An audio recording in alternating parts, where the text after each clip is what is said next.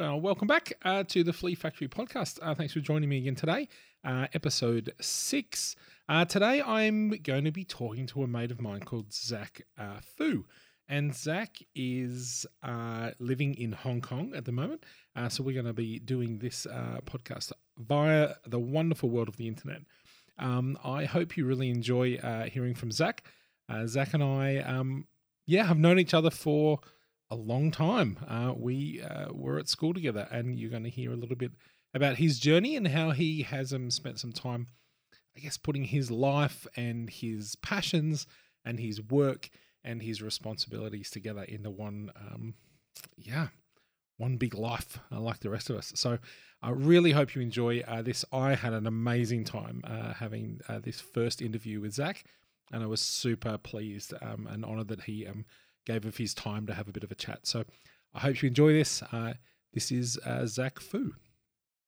Well, thanks for joining me all the way from Hong Kong, actually, which is pretty exciting. So it's I go first episode interviewing somebody, I go international. How good's that? Hey, nice. First, really. Zach, you and I went to school together, which is pretty funny. Yeah, larger part of the high school, huh?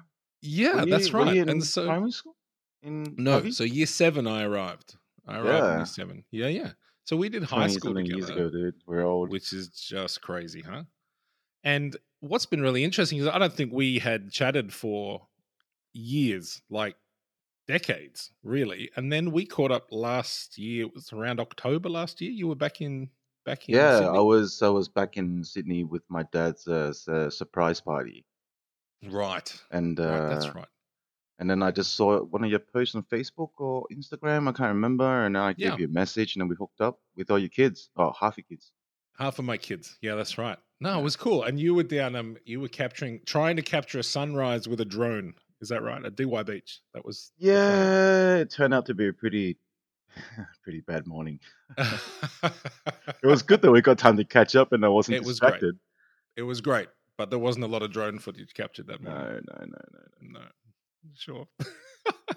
Anyway, I find it fascinating that after so many years, we sort of bumped into each other. And I think what's been really interesting as, I've been starting to think about this podcast and other things like that, you have kind of been in touch with me and said that some of the questions and the conversation that I'm having, and for want of a better word, the quest, which is getting a bit of people are laughing at me about the idea of a quest, but that's what I'm on.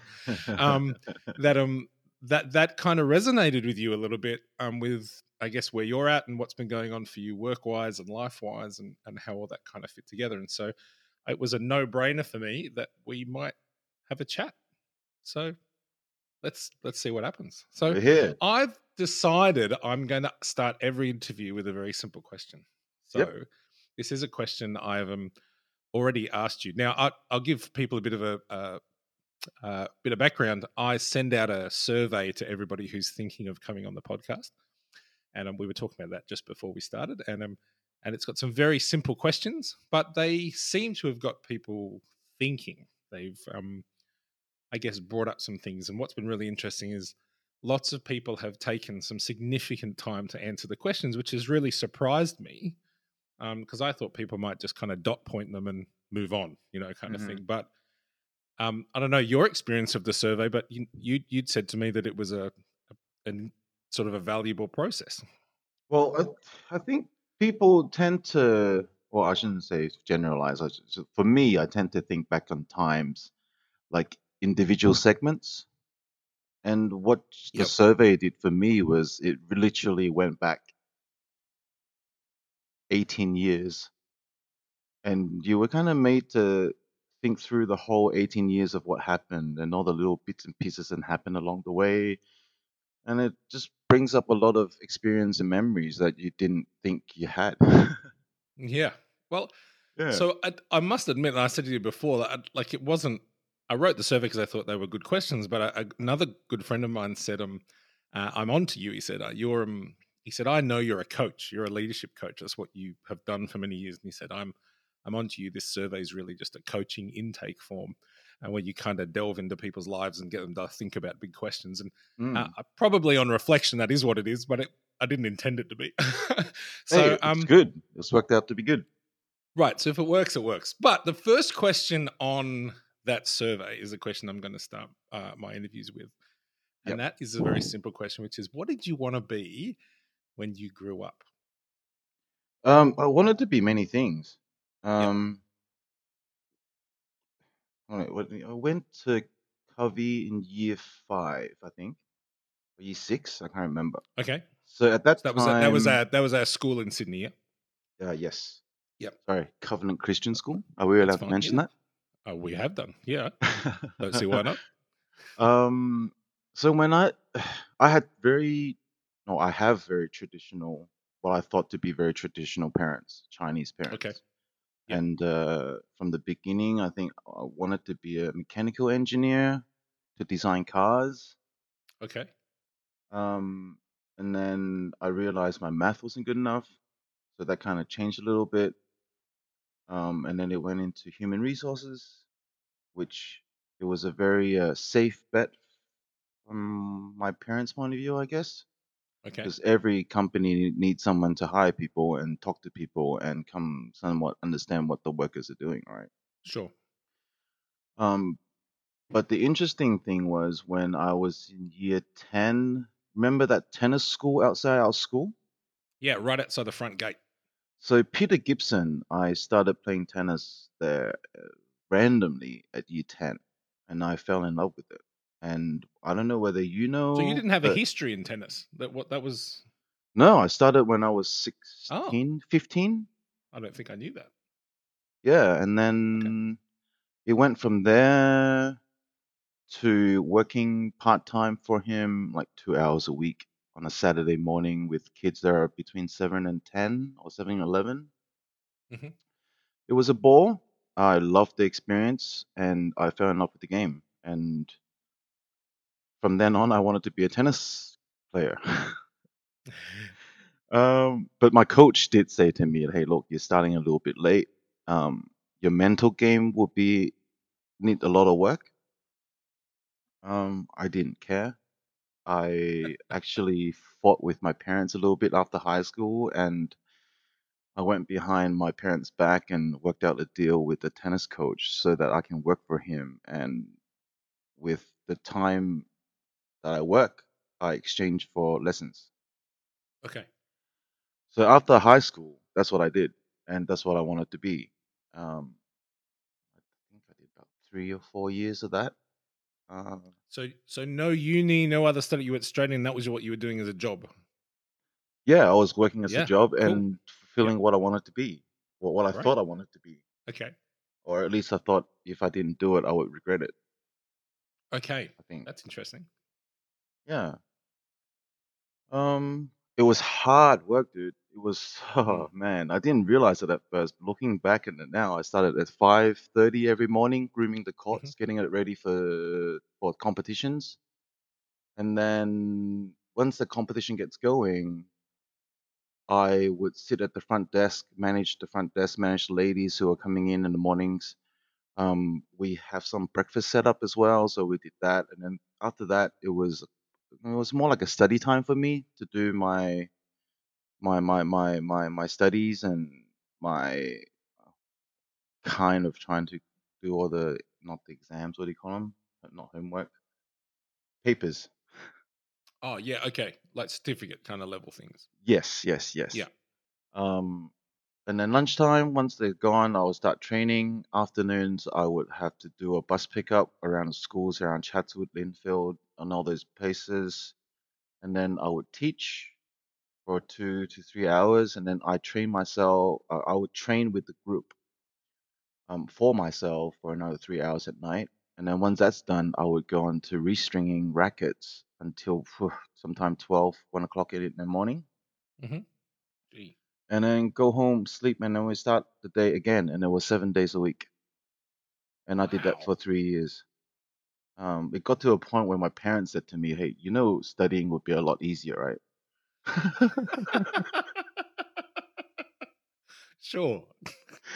um, but it's kind of an experience that I treasure, and to a point, like my boss, Peter Gibson, he became a somewhat a mentor without being knowing that Mm, he was being a mentor for me.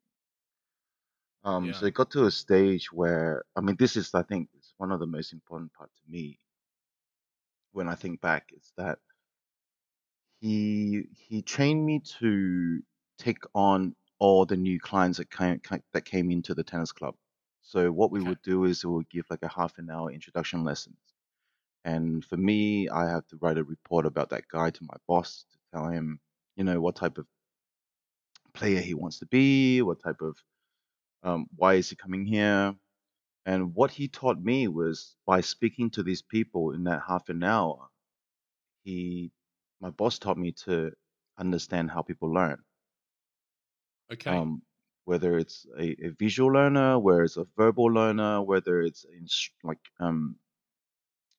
whether I have to paint a picture to him or do I have to lay it out in chapters, is Okay. what I'm trying to say.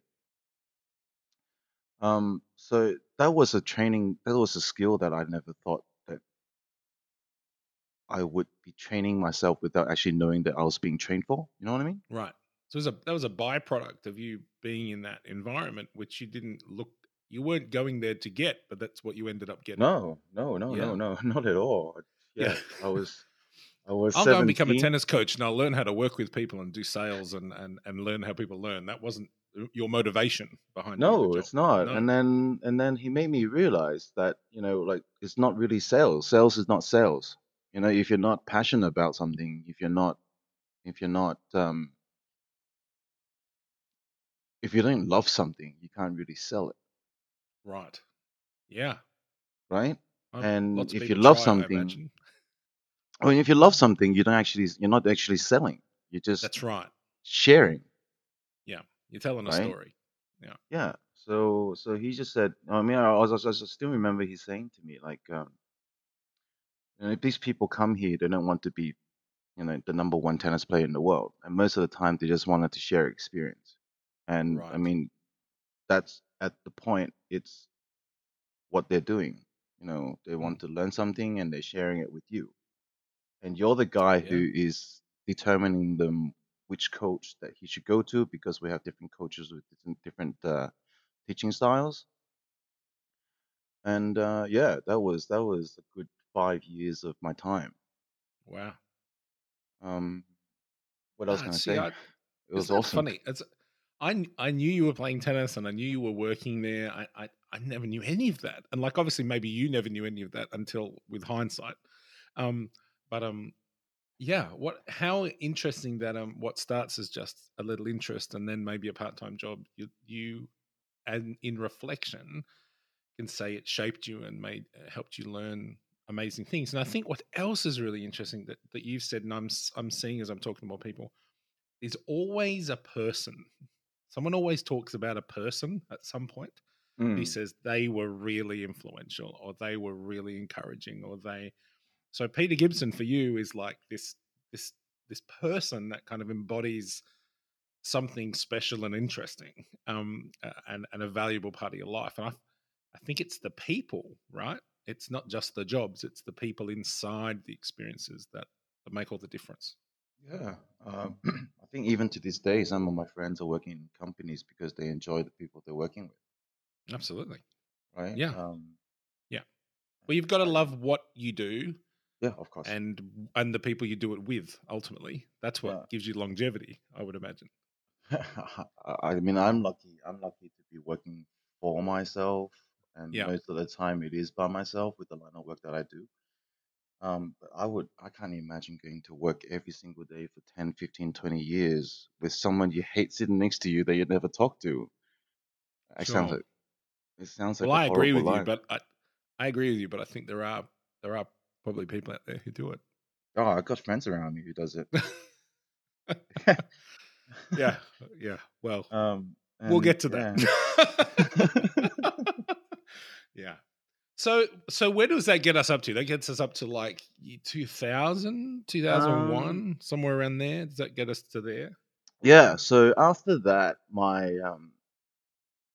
my parents, they ran, my dad runs a hospitality supplies business.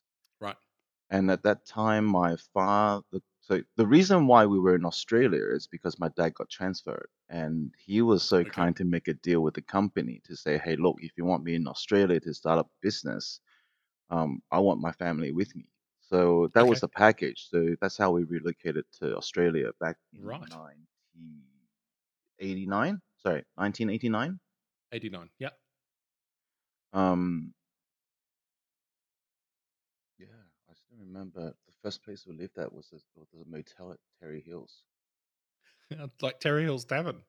Uh, Not quite that far down. It was in the middle Right. between what's that road? The fruit market and some. I can't I, yeah. remember. Yeah. I Yeah. could drive you there. I can't Yeah. remember all the Yeah. road names. So that's how we came to Australia, and we knew no Okay. one. We had no Sure. friends, or we had one business. My dad had a business partner, that we hung out with quite a lot when we first got there. Kind of got us on our feet and get our orientation. Yep. I don't know what, I don't know where this was leading us into. I've No, that's fine. lost my train So of that got thought. us to so you got us to 2001. Your dad was in a hospitality supplies business, and that's how you ended up in Australia. So that was the Yeah. Okay. yep. So from tennis, was the there was a night because my dad used to travel back and forth between Hong Kong and Australia, Okay. and by towards the uh, 98, so it must be 2000. I got involved with the family business, and it was set Okay. up in Australia. So I was just helping him run what he set up. I Hmm. had no idea what I was doing. I just did what makes sense. And I took everything that I learned from tennis coaching to this job. And it was just Okay. about talking to people, really, Yep.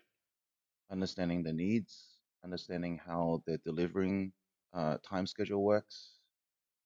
Um, and I just managed what was going on, and maybe I added some extra bits and pieces on sales and things like that. But yeah, I just kept it going. Kind of start learning the family business, and eventually by 2000, wait, that's not right. The years all start to mush into one. So I think I ran that business for about 9 months, and then I ended up going back to Hong Kong because of my girlfriend at the time. Okay. And she was studying in Sydney. She finished her master's, and the first job she gets transferred to Shanghai. Wow. So you at that point went to Hong Kong, or you went to China at that point? At that point, I went back to Hong Kong to help out with the family business. Ah, right. And I Okay. thought, And hey, she went to Shanghai. yeah, she was in Shanghai. Okay. I thought, well, because Hong Kong and Shanghai is only about 2.5 hour flights away. Yeah. So I thought must be a little bit closer than Australia. Sure. Um, Step in the right direction. well, yeah, to be honest, I saw her more when I was in Australia than Yeah. when I was in Hong Kong. Sure. Sure. So um, did your parents move back as well to Hong Kong at that point? So the whole family went back? so when I started working at the tennis club, my mother took my sister back to Hong Kong because at that time my Right. dad was spending more time In in Hong Hong Kong Kong than than was Australia. right. Okay. And because I finished high school, I have a job. Um, they thought, well, it's my sister was also at the right age to go back to Hong Kong to study before the senior schools. Okay, right. So she gets to make friends and then get a bunch of, Yeah. people who can support her. Okay. Um, So you were left to be self-sufficient at that point? yeah, and I Yeah. was plenty self-sufficient. Right. Yeah, sure. After the tennis lessons, because I was working so hard, Yeah. the hours are so long. Um, yeah, I did not have trouble. Yeah. I was making too much for a 17, 18, 19-year-old kid. That's for sure. Did you just buy cars at that point, knowing you? Was that what happened? No, I, what did I do? I have no idea how I spent all my money. Um, but But you I'm did. sure, I'm sure, I'm sure if I didn't spend that money, I also wouldn't have gotten the experience I got. Right. So, and the people I meet, what happened was my boss had made a career in Japan playing tennis. So when he came back, he Okay. actually had a lot of contacts from the Japanese people, and we had Okay. students flying from Japan to Australia to Wow. just purely play tennis every single day for 5, 6 hours a day. Wow. Um, so it was good. Like, I mean, I made some really good friends. I still have some really close friends from Japan Yep. and in Japan right now. Yep. Um, one of which actually married a Hong Kong girl because we all went out together. Um, Yeah. yeah. So Yeah. Yeah. So you find yourself back in Hong Kong. You're working in a hospitality industry. yeah. Um, now, so I know from previous conversations, some of the things you've kind of sent me through that wasn't particularly um, you didn't love that. That wasn't amazing. You just you got through it and you applied what you'd learned in other things to it. But ultimately, it wasn't the thing that kind of you woke up in the morning going, "This is what I want to do with my life." But it was what it was. Yeah, it, it, It it was what was it it was was. work. I was learning the business, learning something new, and Yep. also learning how to communicate with my parents. Okay. Yeah. Well, Right. actually, Well, my that's parent and my auntie. okay because they were all involved in the business. Yes, it's my auntie's business, and Ah, I she see. built that from the ground up. And I mean, she was amazing. She really Wow. was, but she was too amazing as well at the same time. What does too amazing mean? You know, she likes to keep track with everything that's going on, and Sure. at the max time, we had close to 50, maybe 60 staff. Okay. Um, and of course, different departments would deal with different locations in the world. And I was in charge of, I guess, all the overseas clients because my English is a lot better than all the other guys. Okay. But she made it a point to go through every single email that goes out of the company every single Right. night. Okay. So she knew exactly what was going on with any person in the office. She Got it. knew exactly the deals that we were doing. She knew exactly the prices we were giving that's too low or too high. Okay. It was just a crazy experience. Sure. But also because of um, how she handled the company, she never really had time for herself. Right. And I guess she also slowly made that part of her life, well, a part of her life. Right. So I Um, imagine you learn things that you. So the other thing I'm picking up as I'm talking to people is what we do. We do one of two things. We either learn what we want to do with our lives by watching people around us, Mhm. or we work out what we don't want to do with our lives by watching people around us. If that makes Yeah, sense. yeah, We that's go, what. yeah, I don't want to do that, and I don't want to. Um, uh, yeah, I don't want that to be the way that I put my life together because I've seen what it does to other people.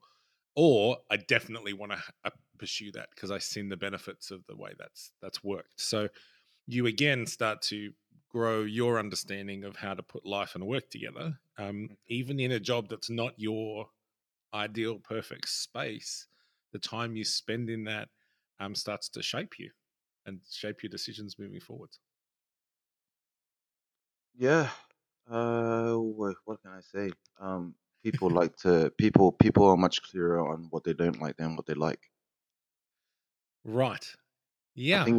I think it's easier for people to say, "Hey, I don't like this. I don't want this," or Right. "I prefer." It's not like, "Hey, I really like this."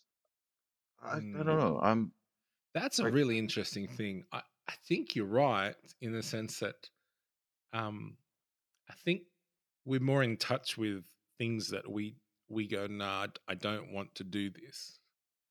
But I'm not it's sure people know necessarily. immediately what they don't want to do. Sure, but then I'm not sure people often are brave enough to do anything about it. Yeah, Does that make that's sense? Like, that makes a lot of sense. That so makes I a think lot I of think you're sense. right. I think you know that this is not how you want things to be put together. But to then change your life significantly so that's no longer how your life is being put together is you have to show some kind of courage because it's not easy. Okay, it's probably easy to identify what you don't want. It's not easy to then not live like that anymore. It's Yeah, not easy, and so I'm not flippant it's about not. it. I'm not like you should just change your life. No, no, no, no. That's tough. That's a big deal. But yeah, the courage to then say, okay, I'm now to put into action the thing I don't want. I think is a big step. And I think one of the reasons is the other thing you just said, which I think is also true, is I think people then say, but I don't actually know what I do want. Hmm. So if I'm going to make a brave, courageous decision not to do this anymore, the next question becomes really relevant, which is, so what do you want to do? Mm. And then I think if you have an absence of the answer to the second question, you don't want to get brave moving on from the first, if that makes sense, because Mm. ultimately you're jumping into nothingness. And I think we are far more conditioned to put up with things we don't like for long periods of time because we don't know the alternative. We haven't got all the answers. Mm. So, well, I know I hate it, but hey, at least I know it. At least I'm, better the devil you know kind of stuff, Mm. Um, but that I think those two things are true. People are acutely aware of what they don't want, but I'm not quite sure they do know what they do want. And I think sometimes that paralyzes us in between those two questions. Yeah, and a lot of times, when you're going through it, you don't actually realize it until it's a little bit too late sometimes. Right. Well, And that's I guess, the old adage of any business owner, isn't it? That they spend so much time working in their business that they don't spend any time working on their business. Um, I think that's the reality for most of us, that we spend so much time trying to work out our life live that we don't take a moment to have a bit of perspective and see if we're working on the right thing. I have my coach. I've had a coach for years, and he said there's no point climbing a ladder if the ladder's leaning on the wrong wall, right? And so that's so true. I think I think a lot of the time we're so focused on getting up a ladder that the problem is when we get to the top, we go, nuts. Yeah, but then It's on the wrong one. without that ladder, you wouldn't know that you were on the wrong one. That's true. And I guess there's two ways. One, I think you've got to climb up multiple ladders, right? Yeah. There's nothing wrong with climbing a ladder going, this isn't for me. We've always started to talk about that. You've done things that aren't necessarily the one thing. And I think this is the reality of life and work is we're going to do lots of different things and we're going to learn something in every single season, right? Mm-hmm. So there's nothing wrong with climbing those different ladders and then pulling down it. I'm not talking about corporate ladders and success. I'm just talking about Of course. committing yourself to things. Like there's Like nothing wrong a with that either. But general also path. the other side of that is if you just took a second and took a deep breath and take a couple of steps backwards and look up, you might actually see what it is you're heading towards. And so I think if you could do both of those things simultaneously, that's a healthy process, Mm. you know. It So is very. I'm not idealistic enough to say that there's one thing for every person and you need to find that one wall and climb that one thing. I'm not that guy. Maybe other people, that's their life and their experience, and that's totally fine. That's not been One mine. one Um, theory one theory that I have, in regards to finding the perfect partner. I say to my yep, cousins, I say to my friends all the time, and people generally, or friends around me generally, tend to gravitate towards one type of person in finding a partner. And I keep asking him, like, if you keep going back to the same type of person, how do you know that person is the perfect fit for you? Especially when you keep breaking up with that type of person, yep, right? So what's the point? What's the point of going back to the same old road if you know that road is going to lead you to a dead end? right, And I guess I guess I also live by that idea when it comes to my career, professional life. yep, That if one place don't work, then that means that there must be another road, yeah, yeah, right? And we don't know what that road is until you try it. You yeah, can research it, but until you, it's like studying, yeah, right? You can study as much and you can have the huge knowledge base about something. Let's say golf, for example. You can read up on it, you can watch videos on it, but until you grab that club and you have that ball in front of you, you don't know what Yeah, that's you're right. gonna do. And Yeah. it's about Yeah. persistence and training and get to a point where you're comfortable with that thing that you're doing. And sooner or later you'll find out whether you like it or not. Yeah. And I think we're living in a world that has changed. And this is part of the podcast is called The Flea Factory, based on the book, The Elephant and the Flea. And if you read some of Charles Uh, Handy's work, he, we're living in a changing world where the idea that you would leave school and do one thing for the rest of your life is not the world we currently live in. Not the majority of us, right? no, We no, are no, no going to way. do a variety of things throughout our life, and I think we are going to learn different things by doing those different things, and that's a good thing. I think about even my dad. My dad went straight out of school and trained as a fitter and turner, which literally I think Mm, everybody did. Like, do okay. you know what I mean? Like, it's Yep. like whenever I asked a bunch of people, they're like, "Oh yes, no, mate, I trained as a fitter and turner." He never fitted and turned his whole life. I don't think after he finished his apprenticeship, but it was kind of the thing you did. But when I look back, he was a policeman, and he ran a driving school, and he ran a bus company, and then he ended his career making industrial magnets for welders. Oh, Like it really? just a like I just look at his career path, and he's not my generation, and even he didn't do one thing his whole career. But the world is changing, at an ever increasing rate, and this idea that for the majority, now there are some people who will come out of school, study, become a doctor, and be a doctor till they die. That's fine, and that Hmm. there will still be those kind of careers. But the vast majority of us will do a variety of things throughout our lives, and we'll bring with us our own personal skills and insights. And Especially we'll, now. yeah, Especially absolutely. now. I know friends who runs a Shopify store and then Yep. he has a full-time job and then he Yep. also makes money from streaming gaming at nighttime. Right. Yeah. Like it's just different. There's what we were taught doesn't work in this world anymore. Yeah. And I think, that you're going to get me on a whole nother tangent there, which I want to explore at some point. But I think well, Charles Handy will talk about in his book that the way we educate young people is currently, and historically has been to prepare them to work in a factory. So he Mm, said, we blow a whistle, they come in, we blow another whistle, they have a tea they break, go we blow out. another whistle, Yeah. they go back to work. And he said, and that the way that we've educated young people is to prepare them for a life of work where that's how they will work. Mm, The reality is that the world of work we're pushing young people into right now is a vastly different world. It's a world where hugely. you have to be creative and resilient, and freelancing and like these things, which are not necessarily the ways that they're preparing themselves, are Mm. being prepared for. And so, I guess that segues us to something I'm fascinated. I'd love to talk to you about, and I'd love for you to share. Last time we were together, you talked very briefly about two things. Now, you I know you ended up going into design and Mm-hmm. into photography, which Mm-hmm. is currently where you are now. Is that correct? Yes. Yes. Right. Yeah. I found out that I was really bad at designing. Right. Okay. That's good. And now there's another job that I'd love you to talk about that I know in there. So I'd love to kind of track this through. But I remember you talking to me about running like a restaurant, like a little private kitchen Ah, okay. restaurant. So That's bring back to the because that was timeline. fascinating. Yeah, bring back the timeline because that's fascinating to me. That little arc of your story and how you've just tried stuff. Like you've seen stuff in front of you and you've just gone, oh, we'll give this a go and see what happens.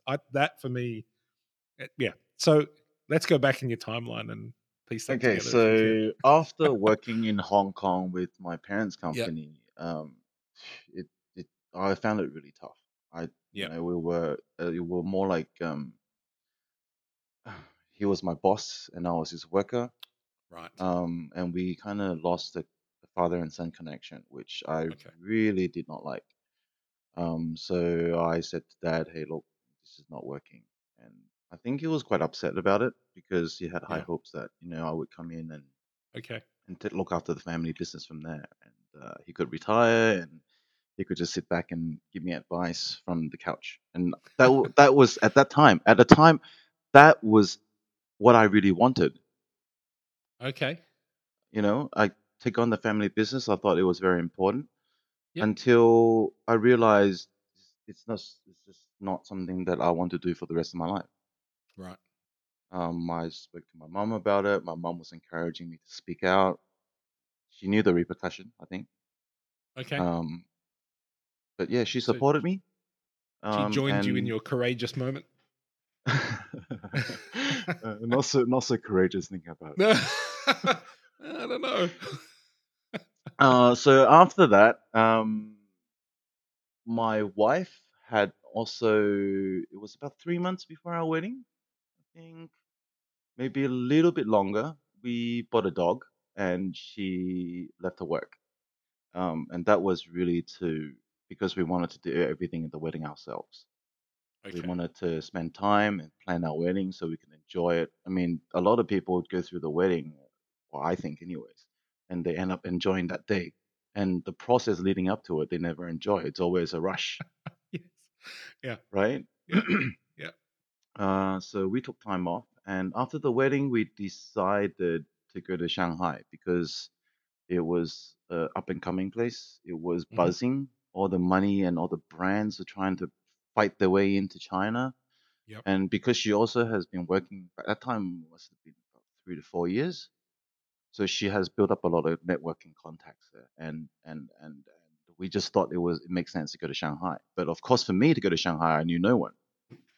Uh, we How did the restaurant start? So we 2 weeks before going up to Shanghai, I met a friend, and he was living in these four-story lane houses where it's quite a traditional house where it's like thin. It's like the lane houses in, Yep. in Sydney. Yes. Okay. Yep. So it's Like a thin and townhouse long. kind of. Town, yes, yes, yes, yes. Yeah. But what traditionally happens is there's 4 stories and there's bedrooms in each one, and Okay. different families would stay together in this one building, and it has a common kitchen and has a common lounge room. Okay.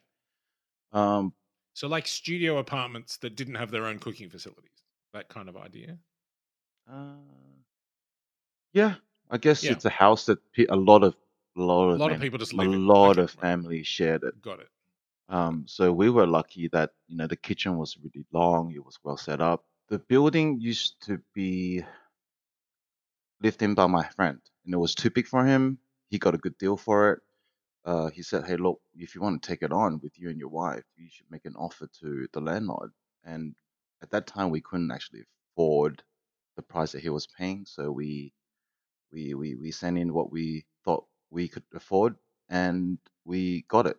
And we were two people and a dog living in a 4 or 5 bedroom apartment house with a really nicely set up kitchen with marble tops, and we could do breads, we could do pastas. And I was struggling to think of what I could do because it would take me a good 6 to 9 months to meet people, to sell myself, which I'm really bad at. Yep.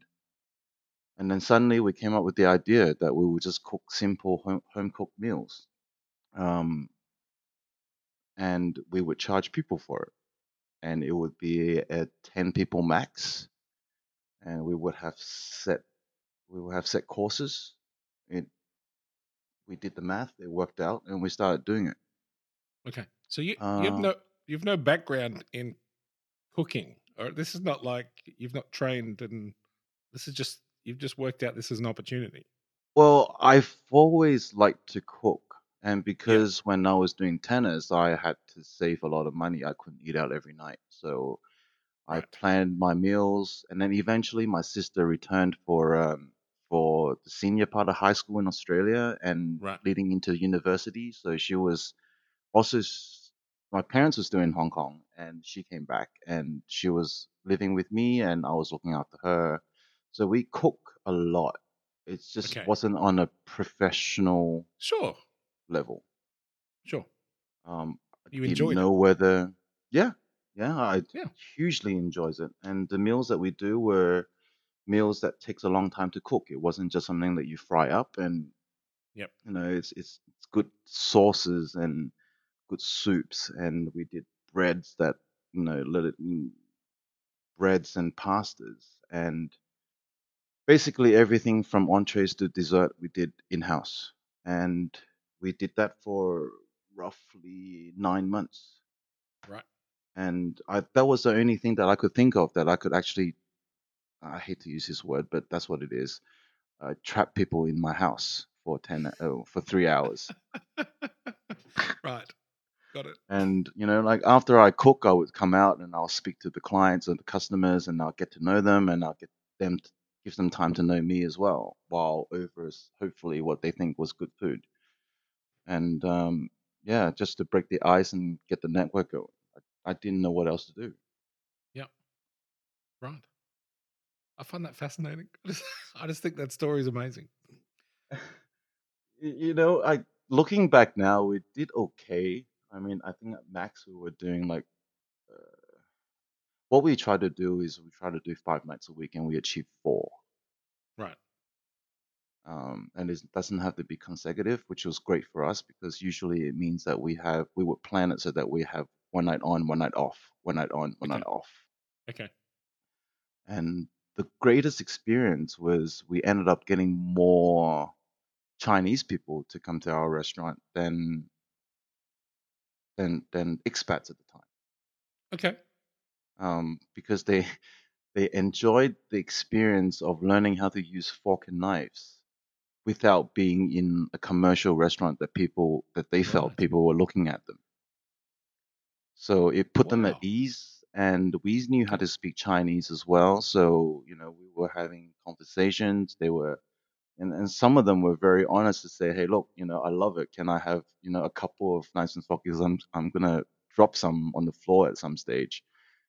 Um, yeah, it was good. It was really good. It was hard work, you know, Sure. but it was good. Well, it doesn't sound like anything up until this point you've done wasn't hard work. It was just different. It was. I wouldn't even say it's different, to be honest. Okay. And at that time, I didn't realize how much hours and how much work that I was actually doing towards what I was doing. Sure. I guess most of the time I'd done something, it had a certain goal, I had a certain end that I was trying to achieve. Okay. Um, so you kind of lose sight of the day-to-day things, for me, Yep. anyways. Okay. Is that because if you're doing something you enjoy, um, you don't count the cost of the time and effort? Is that, are they connected? Oh, Is that a for sure, yeah? because you don't count it because you're enjoying every minute of it. It's like Sure. setting up for a photo, right? Like the 2 hours that you're waiting for that one shot. You're also sitting there enjoying nature. You're also sitting there enjoying the Right. people around you. You're also enjoying watching the sun come up. It's Right. amazing. Whereby there are different jobs where you would count every minute. There's those jobs where Oh you, yeah, those oh jobs where yeah. you go, oh, what time is it? And you look at your watch and it's like 11 o'clock in the morning, and you I, think, I surely it's 3:30. uh during high school, during the term breaks, I used to Yep. work a job. So I used to go to church, and this guy we know from church runs a video duplication house. Okay. And what he does is he does all the educational videos, like the 5 minute, 10 minute long videos that we used to Right. see at school. Yep. And he has a master. We had like hundreds and hundreds of VCRs, and we used Like to, VHS cassette VCRs. Yeah. Right. yes. And somehow I fell into this job that we worked from like it was like 9 at night until like 7 in the morning. Oh, right. And a bunch of us, and I got to be really close friends with those guys, and a bunch of us would sit in the back of this church, and we would put the master in, press put the master in, rewind it, and then Yep. put all the blanks in all the different machines, and just wait, load, and then we would press play on one and then record on the other. and it would just clack, clack, clack, clack, clack. Every single machine would start like turning on and record. Like, yeah, it was good. And while it's recording, we had to do the packaging. We fold the boxes up Right. to, yeah. Anyways, so I did that for. And here we are talking from Adelaide to Hong Kong over the internet. That's a different time, isn't it? So um yeah, so we yeah, that was also that yeah, that was a time to that was a great time. It was a great Wow. time. So fascinating. So let's talk about your I guess your latest transition into photography and how like 'cause that was the other thing I kind of when we caught up last year I kind of said you know, did you have a background in photography and other things, and he said no, I bought a camera kind of kind of thing. How did that start to happen? And so this is your business now. This is how you're sort of earning a living. How Yeah. how did that transition into photography take place for you? I've always enjoyed capturing moments with Right. whether it was a camera or whether it's on the phone or whether it's, just mental capture. And photography, I realized you could make a living from it when I came out to do freelance design work after working for the family business. Okay. And I think it was the third or fourth client that I had, and she was doing a frozen yogurt store. Okay. And they, in on top of designing the logo and the menu, they also needed someone to take some photos of the different ice creams that they had selling. So that was how I started incorporating something that I used to do a lot Yep. into a professional career. When I first moved to Shanghai, we started the restaurant. We met a lot of people, and I met some filmmakers, and one of the filmmaker got me to be a cameraman for one day to record video for a yoga instructor or aerobics instructor, one of the two. Okay. And just so happens he rented this studio. It's called White Space, and during the shooting process, it was like 2 or 3 days. I started talking to the owner of the studio. Um, for some reason, we went deep really quick. Like, where did you come from? How did you get here? Because he's not a Shanghainese, he's from Hunan. Hmm. Um, and he also finished his studies and then moved to Shanghai. And at that time, he was interning at a advertising agency for 300 RMB a month. So that would be $50 a month. Okay. So he came from that type of background, and I really admired him. And he eventually worked his way into his home studio to shoot jewelry, and then he started his studio. And during that time, we got quite close. Those 2 3 days, amazingly, and I started asking him out to dinner, and we started talking, and we became really good friends. And we decided to let's start something together. And we started the photography studio, and that was 7 years ago. Wow. Um, at that time, we didn't have that many clients. Yeah. I had friends who were working in places like Unilever. So, have you heard of Lux, the shampoo? Yes. And yeah, Yep. so that was our first big client, and it was they partnered with the beauty pageant in Shanghai, and we had 13 great, tall looking girls. Like, and we were shooting the whole thing in our studio, and we were so proud. We were so That you made happy, it.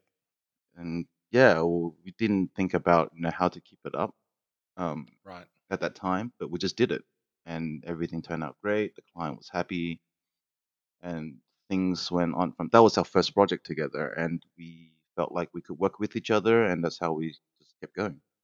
Okay. And so that's the business that continues today for you. Now that I'm So recently we relocated back to Hong Kong, my wife and Yeah. I. Right. So right now we're still trying to work out how to handle that, whether I fly back, whether it makes sense for me to fly back for a project, whether he can handle it. Okay. Okay. So we're still talking about how to handle the being in separate places. Maybe I can open a separate branch here, but Okay. seems not likely. Okay. So that's what you're working through at the moment. Yeah, and then Yeah. it also gives me time for my own creative space. Yeah. Well, yeah. Well, that's the other thing I wanted to chat to you about. One of the things that I love watching on your social media is your street photography, because Yeah, that for me, that's a super powerful. Yeah, it's super powerful, and I think as I'm hearing you tell, parts of your story, there's a common theme as I listen to you, and I think yeah, the reason I okay. love your street photography is I think that theme kind of manifests itself, and that theme is people, um, Mm. and and genuine connection. So telling a story, sort of an authentic story, and getting to actually know people, like rather than just yeah. And I don't know how to describe it. I hope I'm doing it justice, but when I look at your street photography, I can see your desire to tell a story and for Hmm. you to kind of tell an authentic, kind of real side of things. And I think what's fascinating for me, I watch you, obviously, the majority of your street photography at the moment is in Hong Kong. Hmm. And there's all sorts of stories and all sorts of real things happening. You're in an amazing place at the moment with so much going on. Yeah. And you're telling an authentic story that I think is really valuable. So You know how all that started? no, tell me, It's please. because I felt out of love with what I was building. Right. Um, Okay. it like you Taking think that photos of yogurt. and shampoos And and shampoos. beer bottles and Sure. yeah, it's But when we because but first that's started and that's not the because that's not a good business. It's just but you're motivated by people and story, right? And so taking a picture of an object, you can do that it's well professionally, but your passion is for people and story, right? we I didn't know that at the time. I didn't. Sure. I actually, in reverse, I actually didn't get what street photography was all about when I Okay. first got introduced to it. Okay. Like, I just thought it was like random shots from random people about random people. Right. Right. It's just I got it. Which I guess it can be. Some people do that is their street photography. Yeah, yeah, yeah. Of course, of Yeah. course. And what happened was when we when we first dug into opening a studio, it was a good couple of years before I actually got out of that place. As in, I got my head out of that place because we were so Right. concentrating on meeting rent, Of meeting course. payment for staff, meeting payment for external suppliers that we had to get, and making sure the projects are coming in so that we could pay ourselves at the same time. Yeah, absolutely. you know, for that couple of years, we thought, everything's going to be great because clients are going to listen to us because we're professionals, and all the advice that we give, they will just slap it all up. But that wasn't the case. In China at the time, a lot of brands coming in, and a lot of brands had no idea what they were doing. So, I mean, China is a very complicated market. It's very, Okay. very complicated. Like at that time, people they had no history. So everything Okay. that you're working on is a new experience for them. And a lot of brands were a little bit stumped. So what they end up doing was, hey, that brand, that my competitor is doing that. Why don't we do something similar? Because I know that works for him Sure. or them. So it got to a place where every client that we had, they would first say to us, hey, we want something different. But at the end of the day, you work through the process. We wasted like 3 months. And then it would go back to, hey, I'll do what she's doing. I'll have Got what it. she's having. Yeah, sure. And it after a good couple of years of that, you kind of lose faith, you kind of lose passion, you become a replicator, you don't push yourself anymore. Right. And that's where I got into a rut with, you know, building something that I so wanted, but because of the Mm, process, it kind of killed the passion as well. right. And um and uh and uh and And one day I just thought, hey, look, I need time to myself. And I grabbed one camera and I walked the street. I had my headphones in. I started walking and I started taking snaps of people, of what's happening around me, instead of looking at what's happening to me. And Right. that's how everything started. Gee, that's a perspective change and a half. It took a little while for me to get there. Yeah, but even just the concept that you would think to look at what is happening around you, not just to you. That's a massive. That's a But that's that's a that goes back recalibration of to. life, right?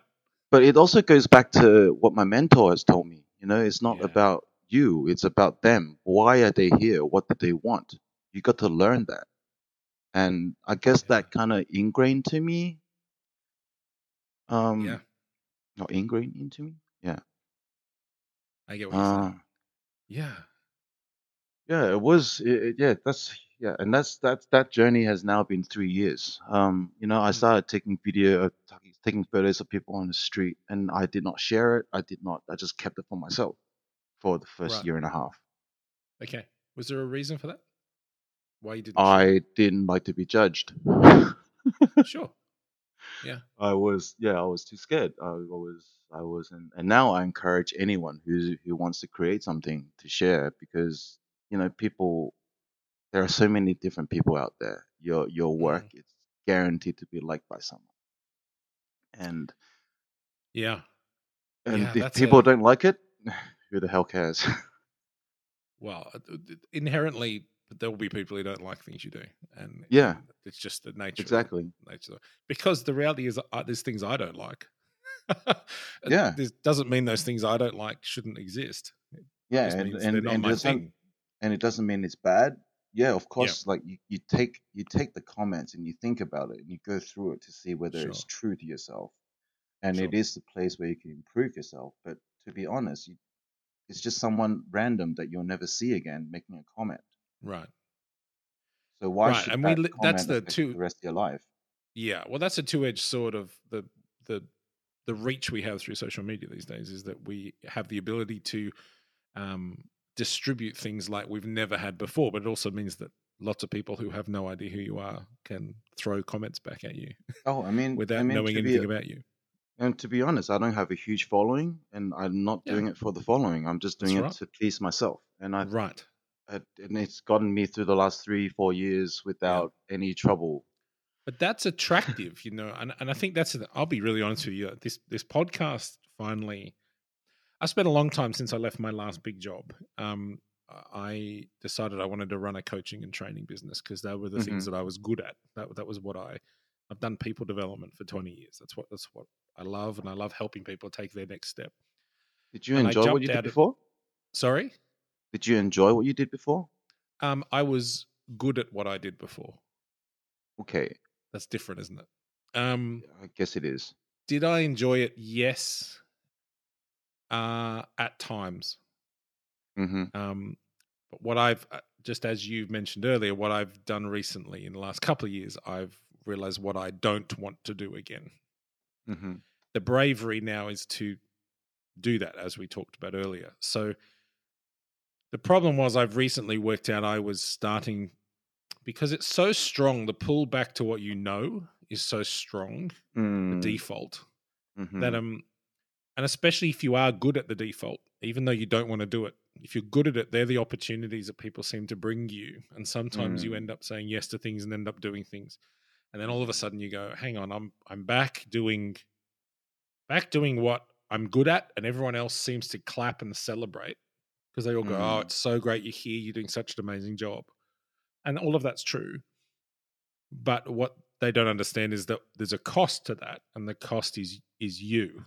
Like Mm. I'm bearing the cost of this being good because this doesn't fill me up. This isn't something where I flourish. It's just that I Mm. can do those things. So Mm. I guess Mm. my takeaway statement at the moment is just because I can doesn't mean I should. Mm. Mm. And so really honest, I have been putting off doing something like this podcast because I for years have said my career and my life is about helping other people pursue their the life that they want. And I've But that's just a cop-out, right? Because that means I don't go after the life I want because I kind of justify it as I'm helping other people. And that, as noble as that sounds, what it ultimately means is I'm too chicken to actually be courageous enough to push into the thing that I want to do. And so what I want to do is I want to help people tell stories. That's what I want to do. And so there's a commonality there between your story and mine that I find fascinating, that I genuinely am passionate about people and their stories and their journey and how they live life. I'm passionate about that. But I best serve people. And I did this, for 10 years, I worked for an organization where I raised my own funds, and I did, I went after things, and I lived very kind of counterculturally to a lot of people around me. And what happened, as I reflect on that, what happened was I wasn't doing, like you said, you're not doing that for the followers and the attention and for people. It's about you doing what you're passionate about and what you think you need to do next. I was just getting on with running my race. And what happened was lots of people around me would say, I am encouraged or I am challenged by the way that you go about what you do. And I would say, but that's not why I do it. I don't do it to challenge you or to encourage you. I do it because this is what I'm supposed to be doing. And I've realized recently, again, my coach said to me the other week, I said, what are you going to do next? And I said, well, I think I need to make my coaching and training business work. And he said, okay. And we started talking about strategies. And then all of a sudden, in the middle of our conversation, I said to him, can I read you something? And I'd been working on kind of some future ideas and really just working on trying to write down what I really wanted and what something was really going on in me. And I'd prepared sort of 5 or 6 pages of this stuff. And I just said, there's a section here I want to read for you. And he said, please. And I read it to him. And he said, that's exactly opposite to what you just told me you want to do next. Like it's ultimately completely opposite. And I said, yeah, I know. That's why I felt like I needed to say it. And he said, okay, so here's the thing. He said, you will never run a successful training and coaching business. And he said, no, stop. He said, that's not because you're not good enough at it. He said, you're very good at it. He said, you'll never run a successful coaching and training business because you don't want to run a successful coaching and training business. Okay. That's not what you want to do. Like you don't have the passion to get up every morning and make that work, even though you're actually really good at it, like really good at it. I'm like, yeah, okay, that makes sense. So what I'd read to him was, what I'd love to do is I'd love to speak and create for a living. I'd love to tell stories and help other people tell their stories through the medium of podcasts. I ultimately would love to make documentaries. That's what I would love to do with my life. Okay. I'd love to take a deep dive on real stories and discover them and share them. That's what I'd love to do. Yeah. And he said, and as you say that, he said to me, I think, please go and do that. Because he said, everything I know about you, you can do that. He said, and it's who you are. He said, that makes total sense to me. He said, I don't hear you say that and go, what? He said, I think, Are you crazy? Yeah. He said, I don't think that. I think get on with it. Like, please, for all of us, get on with it. How long ago was that? This was like a month ago. Okay. And 3 days after that conversation, I put out my first podcast, and I just did it, right? I've just started. And so, and I said, yeah, but, and he said, stop. He said, the next thing you're about to say to me is, but you don't know how to monetize that. And I said, yeah. He goes, here's a hard truth for you. You weren't monetizing your coaching and training business either. He said, so why don't you stop trying to do that, which won't work because it's not what you want to do, and do the thing you do want to do and work those details out as you go along. I'm like, damn it. I hate truth when it comes like that. And so this is so when I say I'm genuinely mean it when I say like I'm on a quest to kind of work it out, because I am.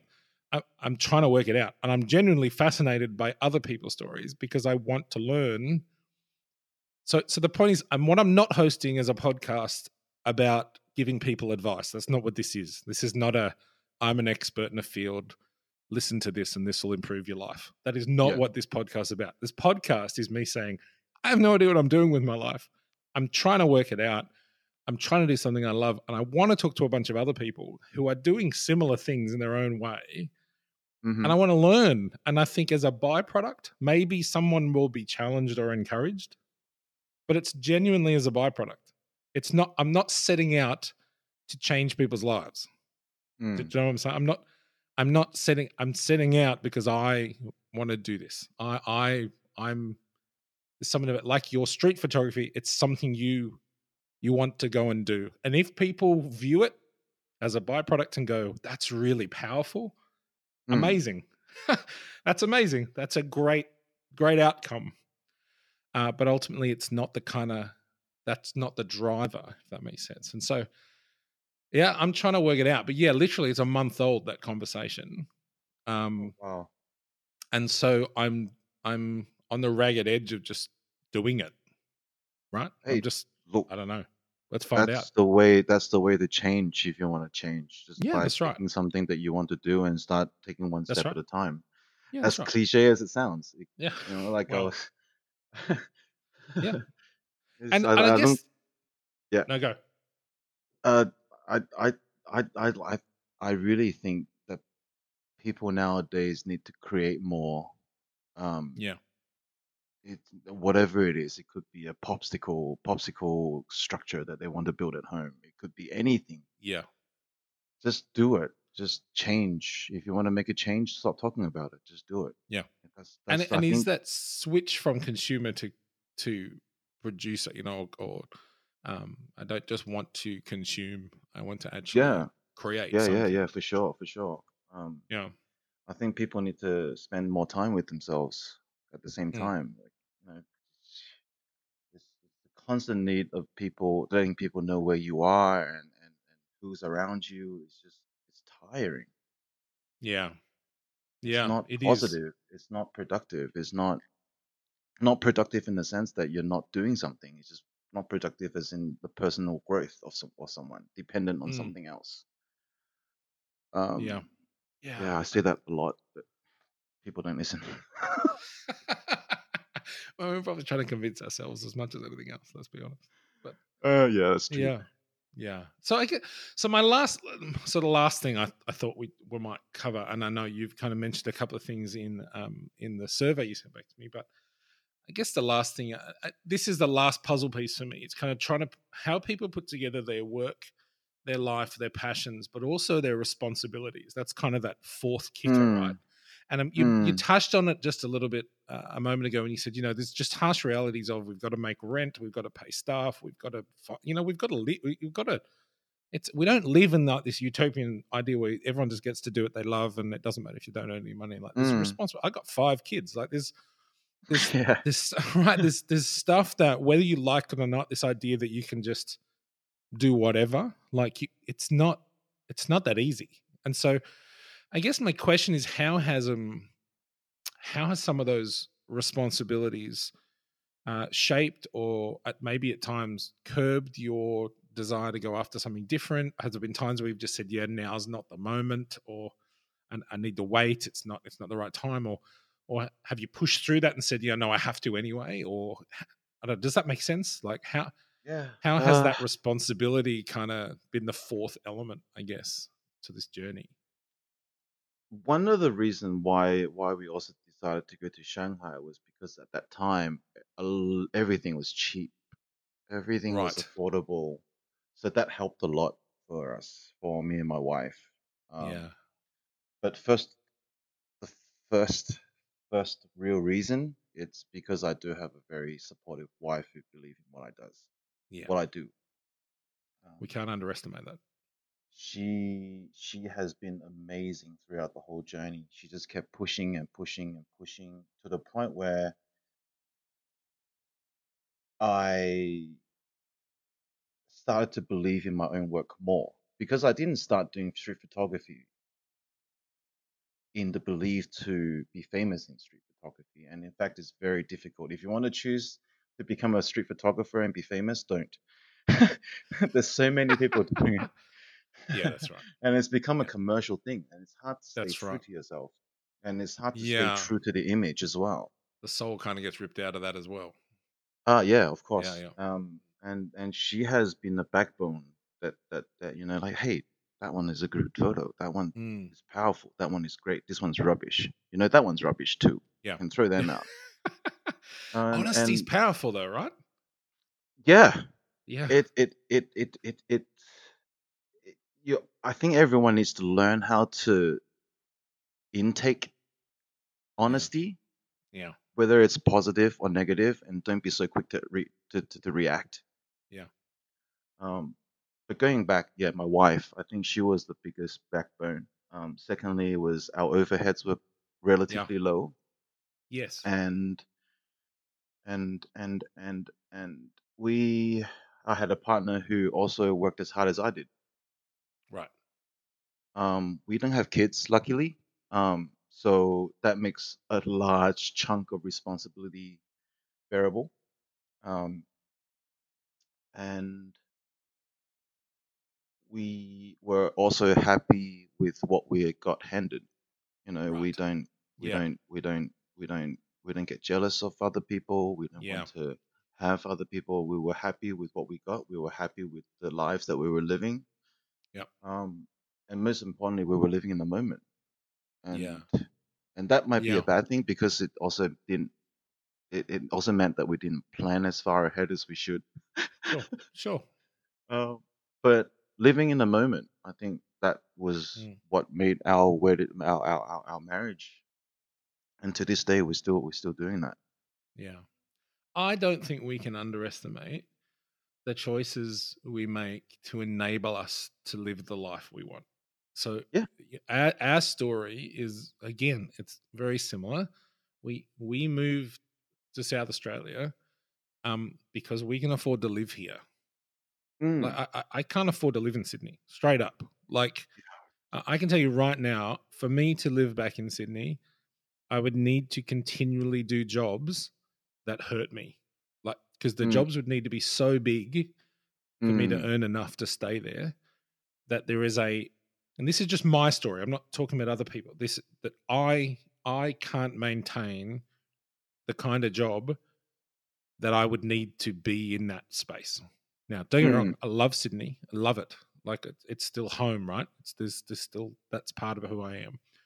But we made the decision to be where we are because we can live here.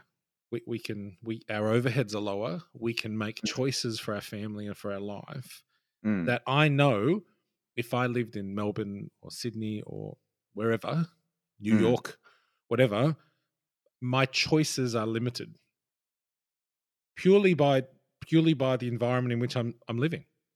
mhm, And I don't think but let me say once again, there's real courage and bravery, and it's hard, it's not easy to make that decision as well. That's a big decision to yeah, up and move especially with 5 yourself. kids, Well, yeah. Well, we had 4 kids when we moved into state, and we moved away from family, and I'm not saying that's fun or easy. It's not. It hurts. man. But ultimately, making those decisions enable you to get on with pursuing a life, and for me to be able to be in my kids' lives rather than never be home. Yeah, I was just That's a about to say decision I have to make. it probably end up to be a better decision than you thought, huh? Yeah. But I again, see. that's only in hindsight. Do you go, right? Yeah.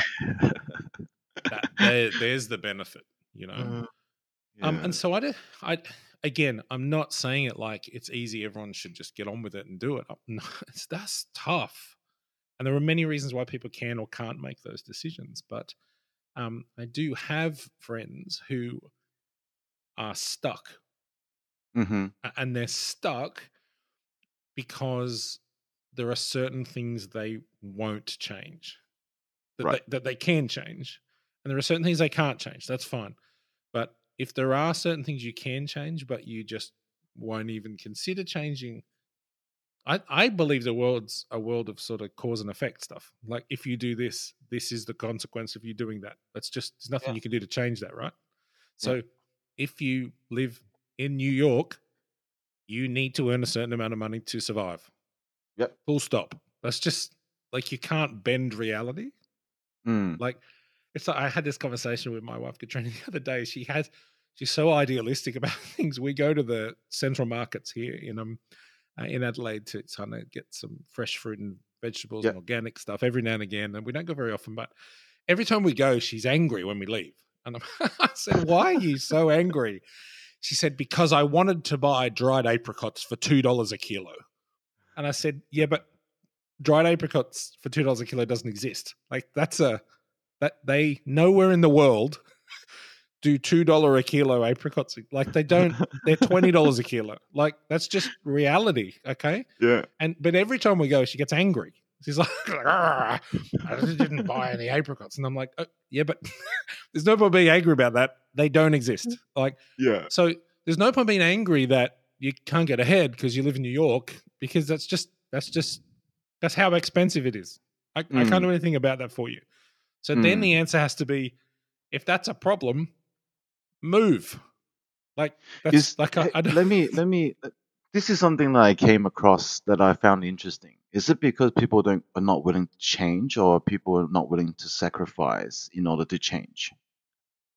I just think I don't. It could be either of those. It could also just be hard. Like it just could just be hard. And I some it just and I think we're back to it's what we know, right?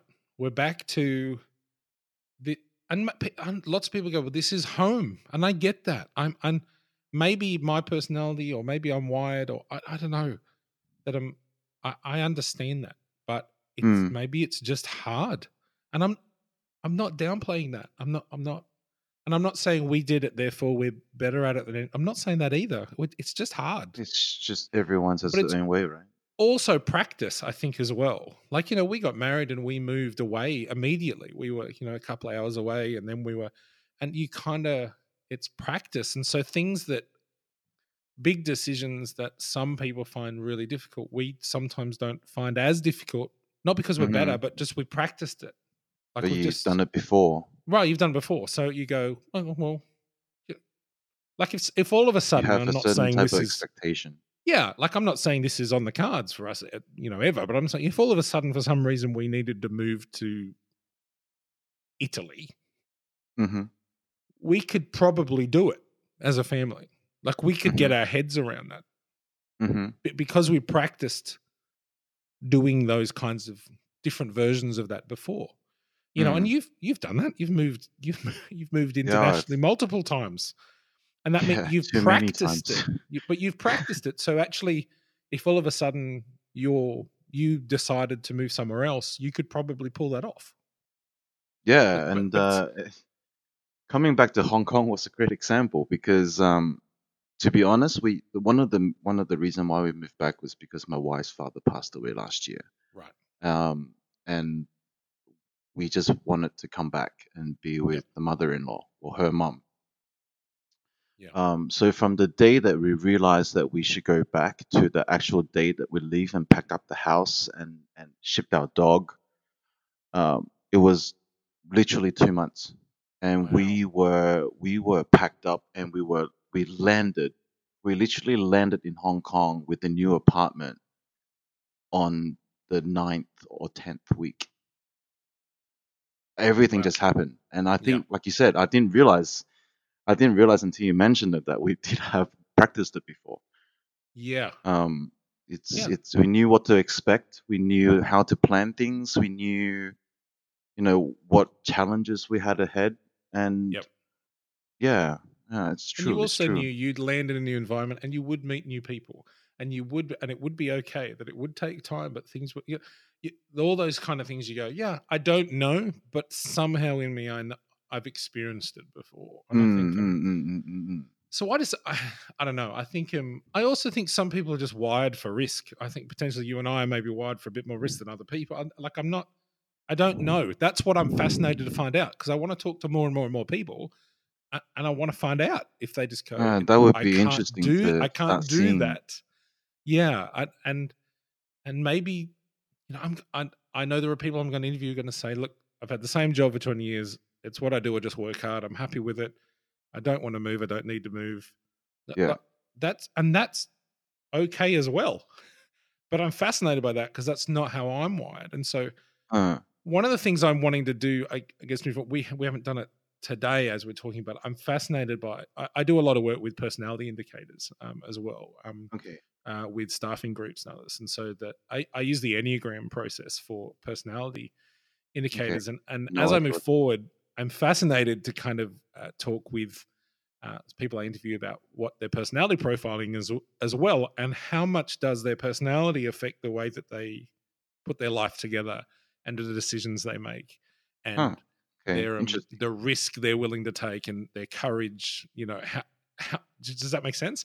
And so Yeah. Yeah. I'd Yeah. love Yeah. to at some point. Maybe I send you some details. Maybe we have another follow up chat and we can talk about personality profiling Oh around hell yeah. how that'd be fascinating. But I think I also like to find that out for myself too. yeah, because I think what's also hard is that sometimes you listen to a podcast, something you go, oh, I don't do what they do, and maybe I'm doing it wrong. Well, no, maybe they're just wired for that.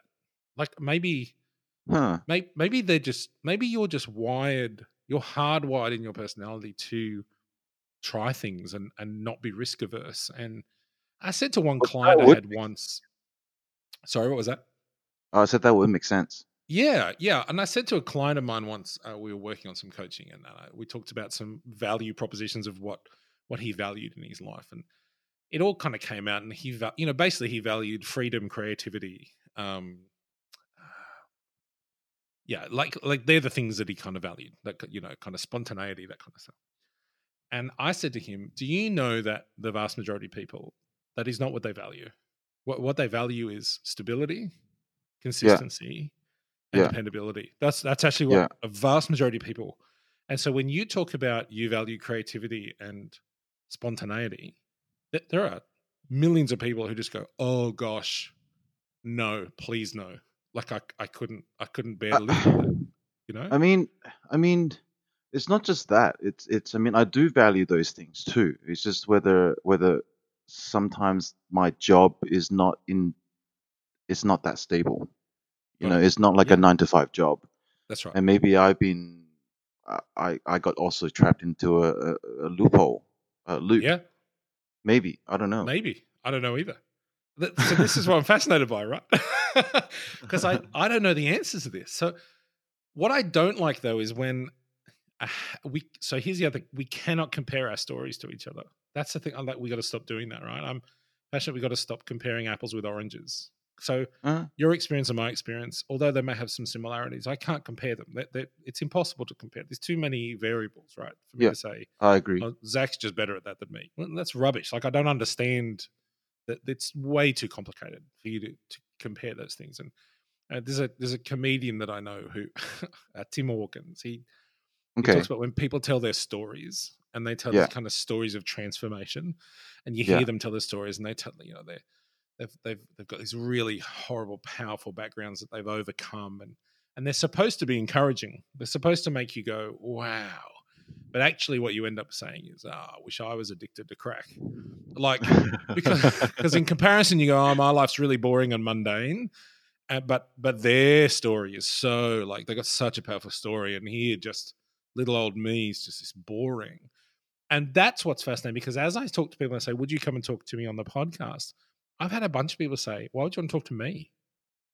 Like Mhm. there's nothing interesting about my life. There's nothing interesting Mhm. about how I've got no stories to tell. And Mhm. then I ask them a couple of questions, and all of a sudden they start telling me stories. I go, we've all got a story, right? Have But stories. people have decided that it's not an important one. It's not. And so, yeah, I'm doing this because I'm fascinated, and I want to hear from different people and how they kind of make it all work. That's the It's my wife used to complain that about me. I don't think highly enough of myself. yeah, With my work, with my I used to think that my photos, all my friends around me likes it because they're my friends, and it's not because they right, like my photos. right, I mean, some of them did, and I'm sure some sure, of them also liked it because they're just a friend. Um, sure, but yeah, I that like before Instagram, I was so afraid of sharing things. I was so afraid of telling people my point of view. I was so afraid of Yeah. showing people who I am Yeah. in some sense. Yeah. Yeah, I get it. And the advice is just to do it, right? It's not, I mean, not even advice. It's just everyone should just do it. And it Sure. brings in new things, it brings in new experiences, and it also brings in new challenges that you have to face to yourself. If that Absolutely. makes sense. And again, the more you do it, the more you practice it, Yeah. Yeah, exactly. the easier it becomes. Exactly. And yeah, so I think comparison's a killer. Comparison is a killer. Um, and But our also stories have with value our in them. comparisons, also, okay, like Instagram right now, I think it's a very unhealthy place. Yeah, And I try to do my best to keep it as genuine as I can yeah, for myself. yeah. Like you said, like comparison, sometimes it's good, sometimes it's bad. It also depends on how you take it. Like we Right, were saying before, like with criticism, some people take it and some people can't. sure. But you And see, it's the learning how reality. to So I take don't it. know how much of them. I don't know if you've ever read any Brené Brown No, stuff. So she, well, that's a whole nother podcast. But anyway, Brené Brown she's a what she would Brendan, call I'm a not gonna shame. write it She's a down. shame researcher. Oh, So really? yeah, so she says if you ever want to stop a conversation at a party, tell someone you're a shame researcher. They immediately walk away. And Huh. so she's Uh, fascinating, but she would say two things. She would say there is no creativity without vulnerability. yeah, Because she says the very nature of creativity is that it's you, right? So it's yeah. authentic kind of stuff. But she also says that she does not listen to the opinions of anybody who's not in the ring. So she says what actually trying and being involved and creating and doing something. She doesn't listen to the voices of people who are watching, if that makes sense. So yes, you want to take feedback, but she will only accept feedback from people who are actually in the middle of the wrestle at the same time. So Huh.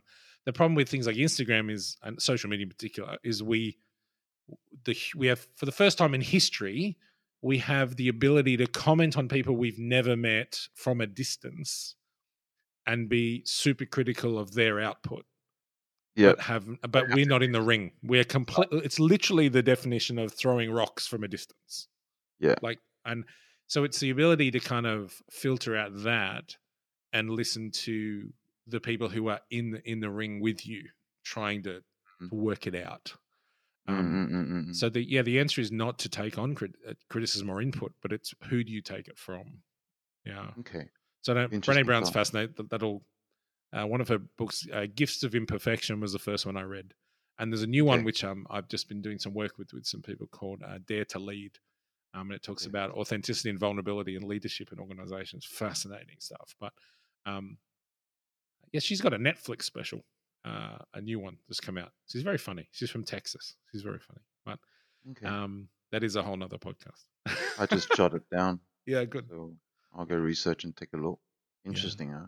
Yeah, interesting. So look, I Uh, know we're all different and we've all got a story. And I guess that's the sum up of the Flea Factory podcast for me is that I just want to chat. And I think, as I mentioned in another episode, I have like 55 people on a list that I want to talk to yeah, already. And I'm like, that's I'm a ready. Let's go. that's a And so I've got, huge challenge. yeah. So I've got like 3 people this week already. So you're my first this week, but I've got someone on Thursday I'm meeting with, and then on Friday I've got another good friend of mine who he said to me, I want to come and spend a whole day with you. I'm like, okay, this could be interesting. So we're going to spend a day and chat, and at some point we'll turn the microphones on and we'll see what happens. But Well, that's a great thing yeah, with the acceptance of long format that's podcasts right. these days. Yeah, you Yeah, can really dig absolutely. into something. What I think the reality for people is the thing about podcasts is that it's kind of given people time back in their lives. Like you can't read a book and cook at the same time, and you can't read a book and drive, but you can listen and do all Yeah, of those activities, right? yeah, yeah, And I think we're getting sick of 3-minute manicured, controlled pieces of information. We know that life is more complicated than a 3-minute conversation. Mm-hmm. Like we know that instinctively. And Mm-hmm. therefore, if you're going to explore meaningful issues, you need to take the time to talk them through. And especially when Yeah. it's not me sitting here for an hour and a half lecturing somebody on how they should do things better, but it's Mm. actually an hour and a half of let's ask some questions, let's learn from each other, let's Yeah. share each other's stories and Share. go, Yeah. yeah, is there something we can both learn here? That I think is what people are kind of craving. They want more of that stuff. So look, flipping Joe Rogan does 4-hour podcasts. Like seriously, that's You know, crazy stuff. you Like know, it's perfect because I often spent 4 to 5 hours editing on photos, there you and go. he's always in the background. It's awesome. That's Yeah, right. it's a Yeah. great intro. And look, he has his own set of fascinating guests on as well. And he's a very interesting Yes. character himself. But Yes. I think this sort of more long form where we get into real discussion is important. That's what people want. So we'll But see. This is the plan. it's as much as a self-discovery, yeah, right now for Yeah, you. for me, it's absolutely. And if people want to listen while I'm discovering something, all power to them. But I'm doing it because I genuinely want to learn and I want to hear other people's stories. And yeah, I Hey, think I learned there's something. value in them. I learned quite a few Good. things today, which I'll look into. Well, there you go. And I've learned a heap, and I'm super glad that you had the time to come and chat with me. I hope Looking you've forward to share more. yeah, good. Well, you'll be a regular. Let's see how we go. Yeah, cool. Well, hey, I'm super thankful for your time, and for your Don't story. be, And honestly. I am now. I'm really bummed that when I was in Hong Kong just recently, I wasn't able to see you. I was only in the airport, which Eh, you know. But it's all right. I'll Time sometimes work, time sometimes doesn't. yeah yeah. I'll Maybe I get to come down to Adelaide to visit you and your family. Perfect. All sounds good. Awesome. Well, thanks, Yeah. Zach. I super appreciate it. And until next time, I'll talk to you soon. Looking forward to hear more. Yeah. Thanks, mate. Well, thanks for listening today. I hope you've super enjoyed hearing from my friend Zach. As I said, we've got a few more podcasts coming this week, some interviews with some other friends of mine. I hope you've really enjoyed it. If you haven't already subscribed, make sure you subscribe on your favorite podcast app, whether it's Apple Podcasts, Spotify, or Castbox, or whatever it is. Make sure you hit subscribe and stay with us as we continue this conversation. Thanks again, and I'll see you soon. See ya.